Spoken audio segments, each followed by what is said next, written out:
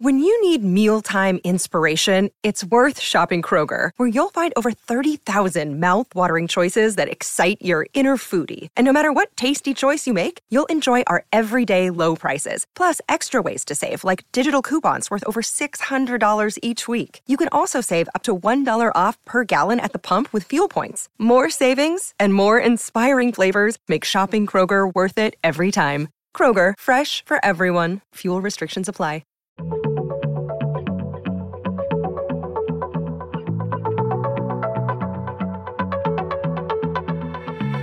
Hello and welcome to Radio Astronomy, the podcast from the makers of BBC Sky at Night magazine. You can subscribe to the print edition of the magazine by visiting skyatnightmagazine.com or to our digital edition by visiting iTunes or Google Play. The return of Halley's Comet in 1910 precipitated some strange behaviour on planet Earth.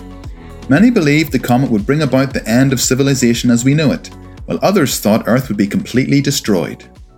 This episode, I'm talking to historian Richard Goodrich, whose new book, Comet Madness, explores how Halley's close encounter made our planet's populace go a little bit crazy. Hi, my name is Richard Goodrich, and I'm the author of Comet Madness, How the 1910 Return of Halley's Comet Almost Destroyed Civilization. I am a PhD from St. Andrews University and spent 9 years living in the UK, in Scotland, and in Bristol, and have spent about 20 years in the classroom teaching mostly ancient history.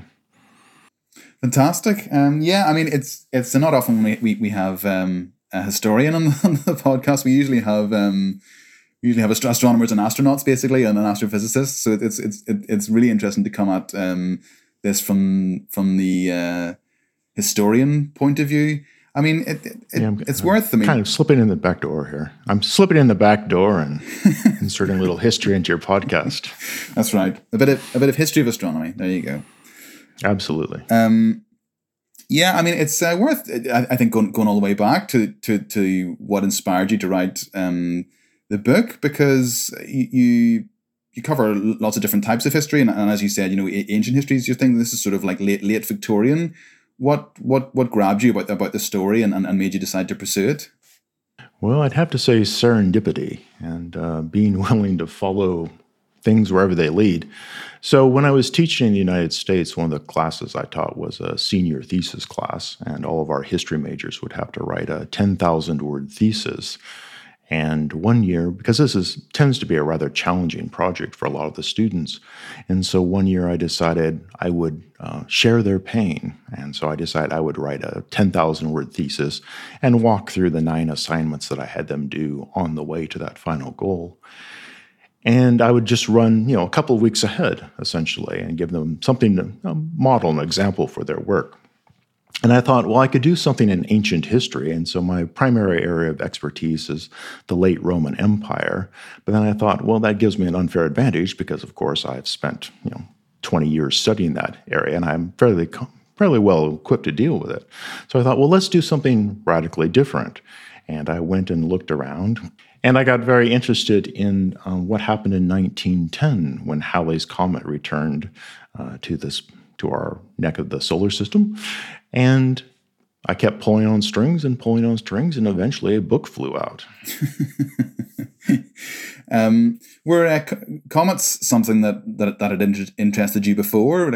Had you ever seen a sort of like a big dazzling comet, or were you sort of interested in that anyway? This is going to sound really shameful for the astronomy podcast, but not so much. I do recall Halley's Comet in 1986, and my major memory of that was it was really a spectacular flop. And so everybody had built it up. Here is the comet. When we think of comets, Halley's Comet is usually the one that jumps to the front of our minds. And so this is the one that terrified people in 1066 and 1456. And you think, oh, wow, this is going to be sensational. And as it turns out, it it kind of passed on the opposite side of the sun from the Earth, and we never really got much of a view. So it was a bit of a flop, essentially.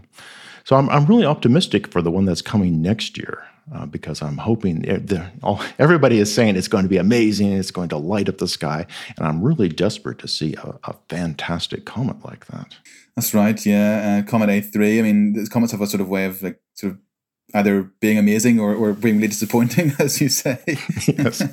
But what was this Comet Madness of 1910 that forms the title of the book? Well, Comet Madness is really a story of kind of our ignorance about comets in 1910. So astronomers were still trying to figure out what comets were. We knew they were objects that flew through space, but there were a lot of theories and competing theories about that. So we have a bit of uncertainty from the scientific camp, and then that is coupled with the newspaper's desire to sensationalize everything and kind of turn what realistically was a minor science story into a major, potentially Earth-destroying event. So the problem with Halley's Comet in 1910 is that it made a fairly close pass through the Earth. So it came within 13 million miles between the head and the Earth, but we flew through the tail of Halley's Comet. So its trajectory carried us through the tail, and there was quite a bit of concern about what might or might not happen when the Earth flew through the tail of Halley's Comet. And this is really the basis for most of what I like to call Comet Madness.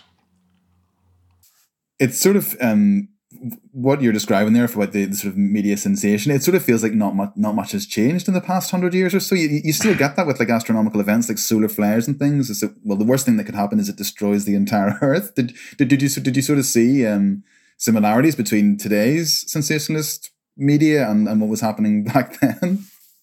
Yes, there's an absolute parallel between the two, because really media hasn't changed. So from 1910, we've added radio, television, the internet as our major news sources, but still the business model's the same. So any media organization only exists to publish news that will then get enough readers or viewers to generate advertising revenue. That's not changed in more than 100 years. And so the same economic forces that drove events back then are still driving events today. And so you need to have stories that are exciting, maybe stories that are slightly exaggerated in their importance in order to capture your reader or viewer's attention. So what were some of the biggest misconceptions, or were there any some really particular outlandish misconceptions as to what would happen when Comet Halley finally arrived? Yes, basically there were four major, what we call them, points of fear, if you will. The first obvious one was that when the comet did return, it was first spotted on September 12th by a German astronomer named Max Wolf of Heidelberg University. And once they had seen where the comet was and had some data points that they could plot the orbit, they realized it was going to be passing rather close. So again, 13 million miles. Now, that's not, that's a considerable amount of distance if you think of the distance of the moon and the distance of Mars between those two. Nevertheless, a very respected Jesuit professor, Charles Charapin of St. Louis University, he gave an interview to the press, and I'm going to frame this with the word allegedly because I'm somewhat dubious in consideration of what came much later of how many of these stories were simply just made up by reporters. But anyway, Father Charapin told a reporter that Halley's Comet was actually going to strike the Earth. And when it did, that would usher in the end times that Jesus had prophesied in the Gospels. So, the stars falling from the heavens and the Son of Man returning, and the earth would be destroyed. Now, you have to understand that Charles Charapin, he's not a crackpot. He's a highly respected astronomer in his age. And so for somebody with this stature and authority to allegedly say this, and of course in America, it gets pumped out on the Associated Press, and it goes everywhere. And this is an age where all your news comes from basically newspapers. That's your only conduit of information. I mean, that's something that could be rather terrifying right out of the gate. So direct comet strike was the first major concern. More reputable astronomers weighed in and said, no, that's not going to happen. We've already plotted the orbit. We know exactly where it's going to go. It is going to come close, but it's not going to hit us. So that was the first concern. The second concern occurred in early January of 1910. Now, Halley's Comet is going to fly by the Earth on May 18th of 1910. So you're getting a several-month run-up in which newspapers can publish all kinds of wild stories and accounts. In January of 1910, suddenly in the southern hemisphere, a new comet appeared in the sky, and this was Comet A1910. And so it was actually discovered by 3 South African miners, and they were the first ones to spot it. But it sort of snuck up on the Earth. At this time, the southern hemisphere was not well covered by observatories, so we didn't see it till it was very close and very bright. And this reignited the fear that here was Halley's Comet, and the scientists had been wrong, and it had swerved off course and was now bearing right down upon the Earth. Again, the astronomers could diffuse that by saying, well, no, actually, we can still see Halley's Comet in our telescopes. You can't, but we can. So it's right where it should be. Don't worry about that. However, in late January of 1910, the sun began to rise in Paris, and it rose and rose, and it finally crested 30 feet 5 inches above its normal level. And this was the largest flood in Paris's history. A third of downtown Paris was completely underwater by this. And so this raised a second question. Is it possible that comets cause extreme flooding? And if that's the case, what happens when Halley's Comet, which is going to come much closer to us than Comet A1910 did, will we have just a universal deluge? Now, I think one of the interesting things was Edmund Halley himself, who, of course, first discovered the periodicity of Halley's Comet. He had actually worked for a time on the theory that the Noah's flood was caused by a comet. But he'd never reached an actual conclusion, but he had worked on that idea some. And so there was, of course, some concern that when Halley's Comet passed very close, this could happen, trigger a universal flood. So that was the second concern. The third one, and this is the one I really like a lot, was, again, we don't know at this time exactly what a comet is. So there are a lot of theories about it. But what is the head of a comet? Is it rock? Is it some sort of ice? Is it something else? Who knows? We don't know. And so an amateur astronomer named Edwin Nolte put out his theory, which was that the head of the comet is actually a large lens, essentially, made out of gaseous vapors. And this lens focuses the light of the sun into this incredibly powerful beam of energy. And that's what the tail is. Well, I don't know when you were growing up, if you ever went out to the playground at recess and played with magnifying glasses and burned things, but the idea of this magnifying glass essentially flying past the Earth and scorching the Earth with this concentrated energy, this was also something to be concerned about.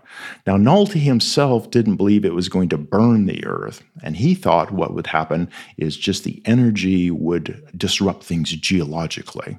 So you would have volcanoes erupting. You would have earthquakes happening across the Earth. You would have gases in mines exploding and having huge underground explosions, but not a literal scorching. So that also was a very big concern. It's really interesting hearing you talking about having read. Obviously, you were able to go back and find the articles that you're talking about and actually read them, and then that's where you've gotten the information from. I'm just wondering, did you find that quite refreshing? Because presumably when you're studying ancient history, you don't have sources like that. So for all of a sudden you're like, well, it's only 100 years ago. We've got all this written resources that I can actually use here. That was really an amazing part of this experience because, as you say, the classical canon is, for the most part, closed and has been closed for many years. I mean, occasionally you find some new manuscript or a lost manuscript that we knew about but had never seen a copy of. But realistically, if you're studying Eusebius's Life of Constantine, not much has changed on that in a couple hundred years. And so you have realistically a very limited range of sources. But when I started digging into all these newspaper databases and magazine databases and old books that were written about this period, yes, the number of sources was rather daunting to look at. And when you were rifling through them, did you find many reports about Halley's Comet that were just, sensible and conservative, just saying Halley's Comet's going to be passing by and it'll be absolutely fine? Absolutely. And this is where the road splits, I think, because there really isn't a serious astronomer working at this time who thinks that we're going to be destroyed. And that is really illustrated, I think, best in the fourth way we could die. Because remember, we're going to pass through the tail of the comet. Well, what happens then? We'll be surrounded by comet gases, and the Earth will be poisoned and will be asphyxiated. Possibly. In the early 1910, early part of the year, they discovered cyanogen gas in the comet's tail, which is a very close relative of cyanide. And so this increased the fear dramatically because now you're going to have this incredibly potent poison floating around us and seeping into the air. But all the serious scientists are saying, that's absolutely ridiculous. We're surrounded by this huge layer of atmosphere, which is going to be a shield, and comets themselves are extremely diffuse, so there's no danger of it. But that really is going to drive the story. And the media has this lovely tendency of kind of pairing a very wacky theory, like we're all going to die, with reassurances of more reputable scientists, in opposing columns, essentially. But they're throwing that out there, and people do become very terrified about that. And one of the sort of biggest, I suppose, consequences of that, as you explore in the book, was the way sort of private enterprise leapt upon that with all sorts of ways of saving yourself. Now, I think private enterprise is a little harsh. It tended to be more, I would say, con men, basically. But yes, you had people who were selling comet insurance policies. And so for $1 a week, you could buy a policy that would pay out in the event that the comet destroyed the Earth and you were killed in this cataclysm, which, again, I've never quite worked out how you were going to get paid off if a comet actually did destroy the Earth, but there you go. You had people who were coming up with comet gas masks, and they were selling those. You had there was a voodoo doctor in Haiti who had created a comet pill, and if you took these very expensive pills twice a day, it would protect you from cyanogen gas. And then one that I think is not necessarily, it's maybe a dubious advertising, if you will. But bartenders in New York, as the comet neared, especially in May, they began to claim that if you lined up a row of tumblers full of scotch and you just started drinking your scotch, the scotch would actually counteract the effects of cyanogen gas. So you wanted to get to a bar and ride out the storm, essentially, and go that way. It's quite funny because it's sort of really, really typical of the Victorians. Certainly at that time in Britain. I mean, the Victorians are sort of famous for those, like Dr. Watson's fabulous magical potion and all these different things. They seem to have that sort of any sort of ailment. There was some magical green potion that you could that you could drink, or some magical hat you could wear, and it would work. And magical hat. Yes. But I'm sort of interested in your take on that retrospective look back, 110 years ago or so. we often sort of look back on historic events and sort of poke fun at the things that they got wrong.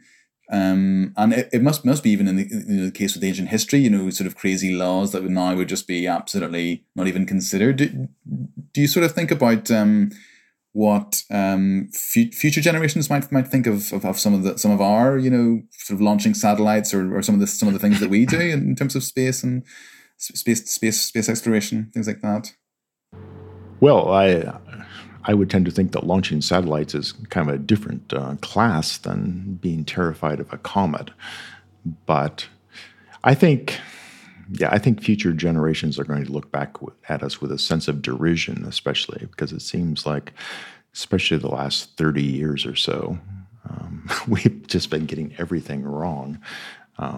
Just the way we get along with one another on the planet and the way we're handling or not handling crises. So I don't think, and I was thinking about this morning, I don't know that despite our amazing technological leaps forward, that human nature has changed very much. And so it doesn't feel like we've really progressed as fast as our technology is progressing, which could be a very real problem down the road. There was an interesting debate that took place in Pittsburgh in 1910, and two ministers were given the pro and con position. And the idea was, if the comet actually was going to strike us, and if we knew without doubt that we were going to be destroyed, how would humans react to that? That event. And so one minister was given the point of view that, or he had to defend the rationality position, essentially.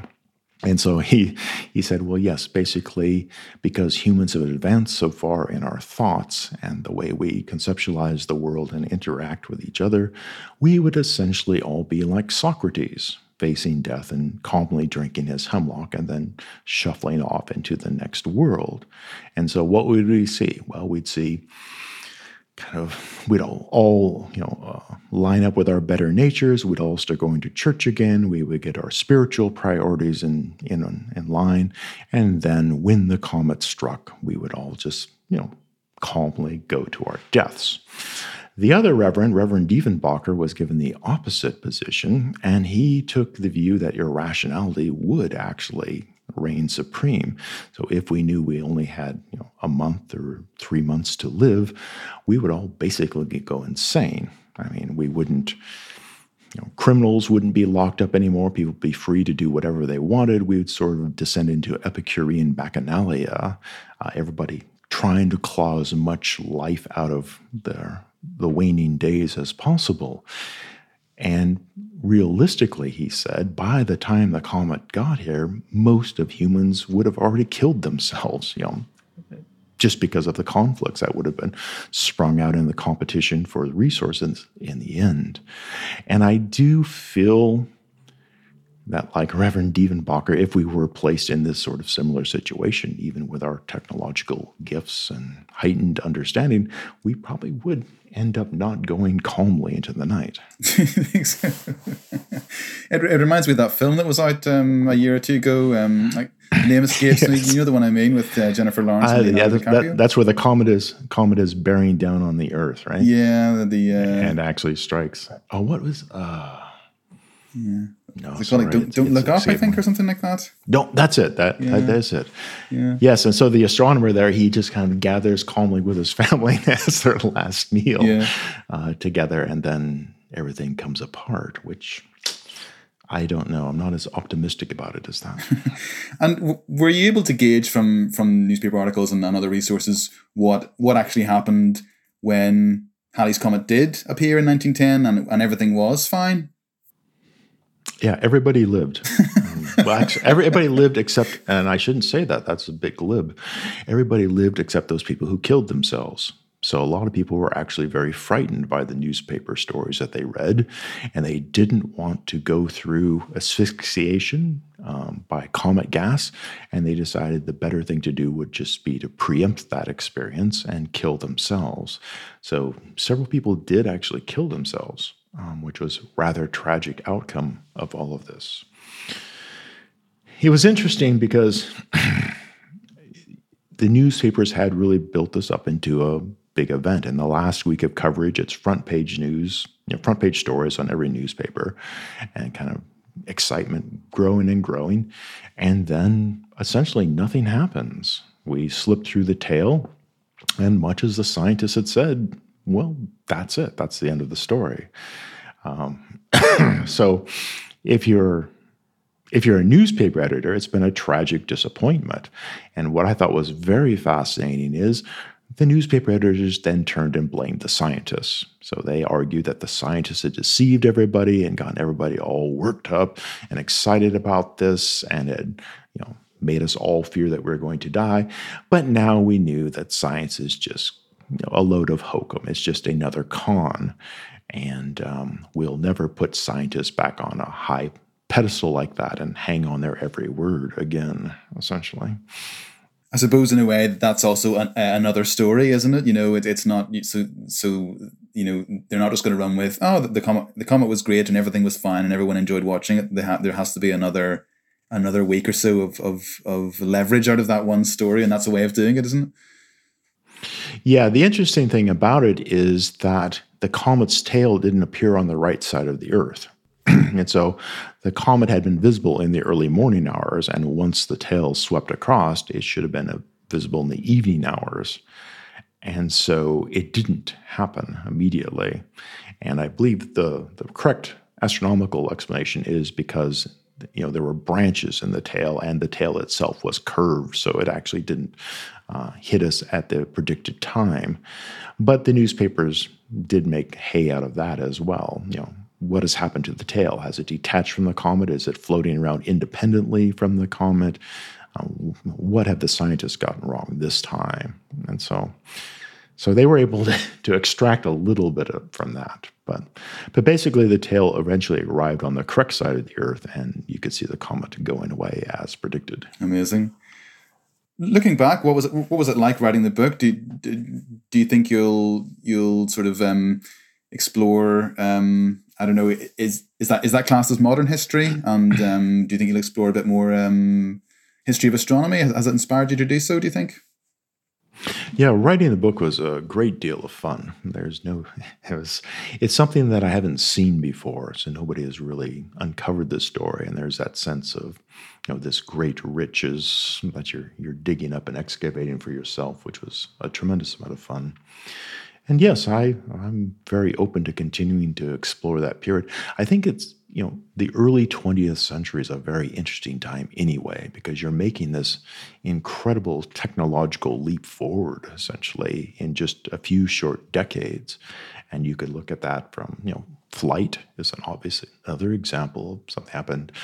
The birth of mass media in terms of radio and movies are starting to come on the scene. It's just a very rich period. So I would like to dig into it a little bit more. It's fascinating. Well, Richard, thanks very much for coming on the podcast and for talking to us about the book. And good luck when it comes out. I think it's due to come out around about this time in the UK anyway, when this podcast is going to be released. So yeah, it's Comet Madness. It's a great read, and thanks for coming on and talking about it and sharing some of those wacky stories from that crazy period in history. Well, thank you, Ian, for having me. I appreciate it, and it's been great to talk to you about it today. Thank you for listening to this episode of the Radio Astronomy Podcast from the makers of BBC Sky at Night magazine. For more of our podcasts, visit our website at skyatnightmagazine.com or head to Acast, iTunes or Spotify.